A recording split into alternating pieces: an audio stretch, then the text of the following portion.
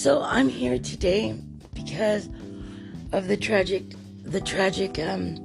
death of the 6 people in Tennessee right now. I haven't heard anybody speak up for the fact of that church preaches hate. And what I mean by that is because it's their religion. That kid who left that church and became transgender, he didn't go back there in love. He went back there because that's all they teach is how God hates transgender people. That's all they teach. That's all they preach. That's all they know. It's ingrained into their head about how to hate gay people or transgender people. And people who commit suicide. People with problems in their soul.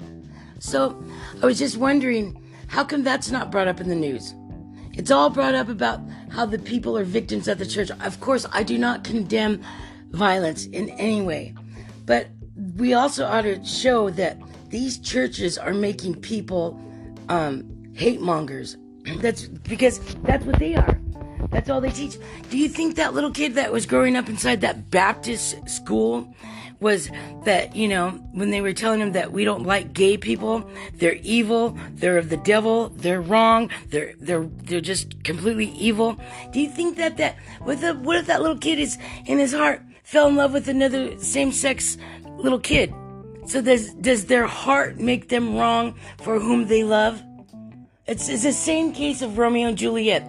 Does your heart make you wrong for whom you love?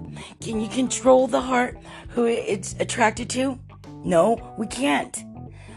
The religious aspect of life tries to make us control who we fall in love with.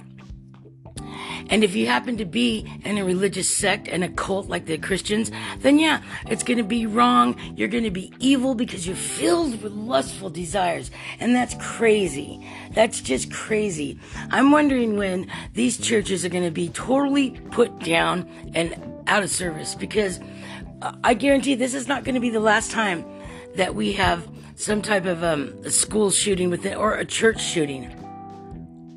A church should be a sanctuary of peace and calm and acceptance. No matter who you love, what you are, or where you've been. That's what church should be. Always. Not, well, you can come to this church, but if you're gay, you're going to hell. That's crazy talk to me. It's not accepting of anyone.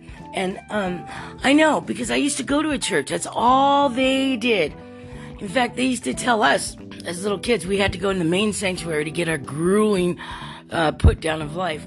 Oh, if a Jehovah's Witness walks to your door, even Baptists back at that time, and we were evangelical, that means that we were supposed to be accepting of all Christian religions. So anyways, we'd go into the main sanctuary for a grueling put down in life. And they'd say, if a Jehovah's Witness knocks on the door, what do? Slam the door in their face.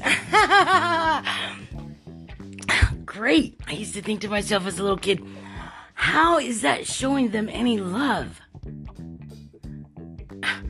How is it showing somebody complete, utter silence and discord and disrespect in the face of what they call love? Makes no utter sense. No sense to me at all. When you treat somebody with disrespect because of what they believe. Do you know the people that believe in Wicca are programmed and trained and taught and loved to exfoliate total love and acceptance of everything on the universe? That's something you want to think about. That's super duper cool. That's acceptance.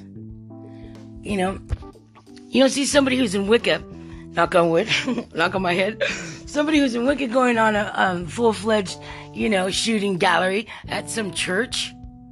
That's cool that they don't. More power to the Wiccans. And you know what? Less power to the Christians who are teaching utter hate and discord in their church, thinking that they're better than everybody else because we don't accept that nasty stuff. You know what's nasty? Nasty is the thought that somebody thinks that somebody else is completely wrong because of who they love. That's nasty.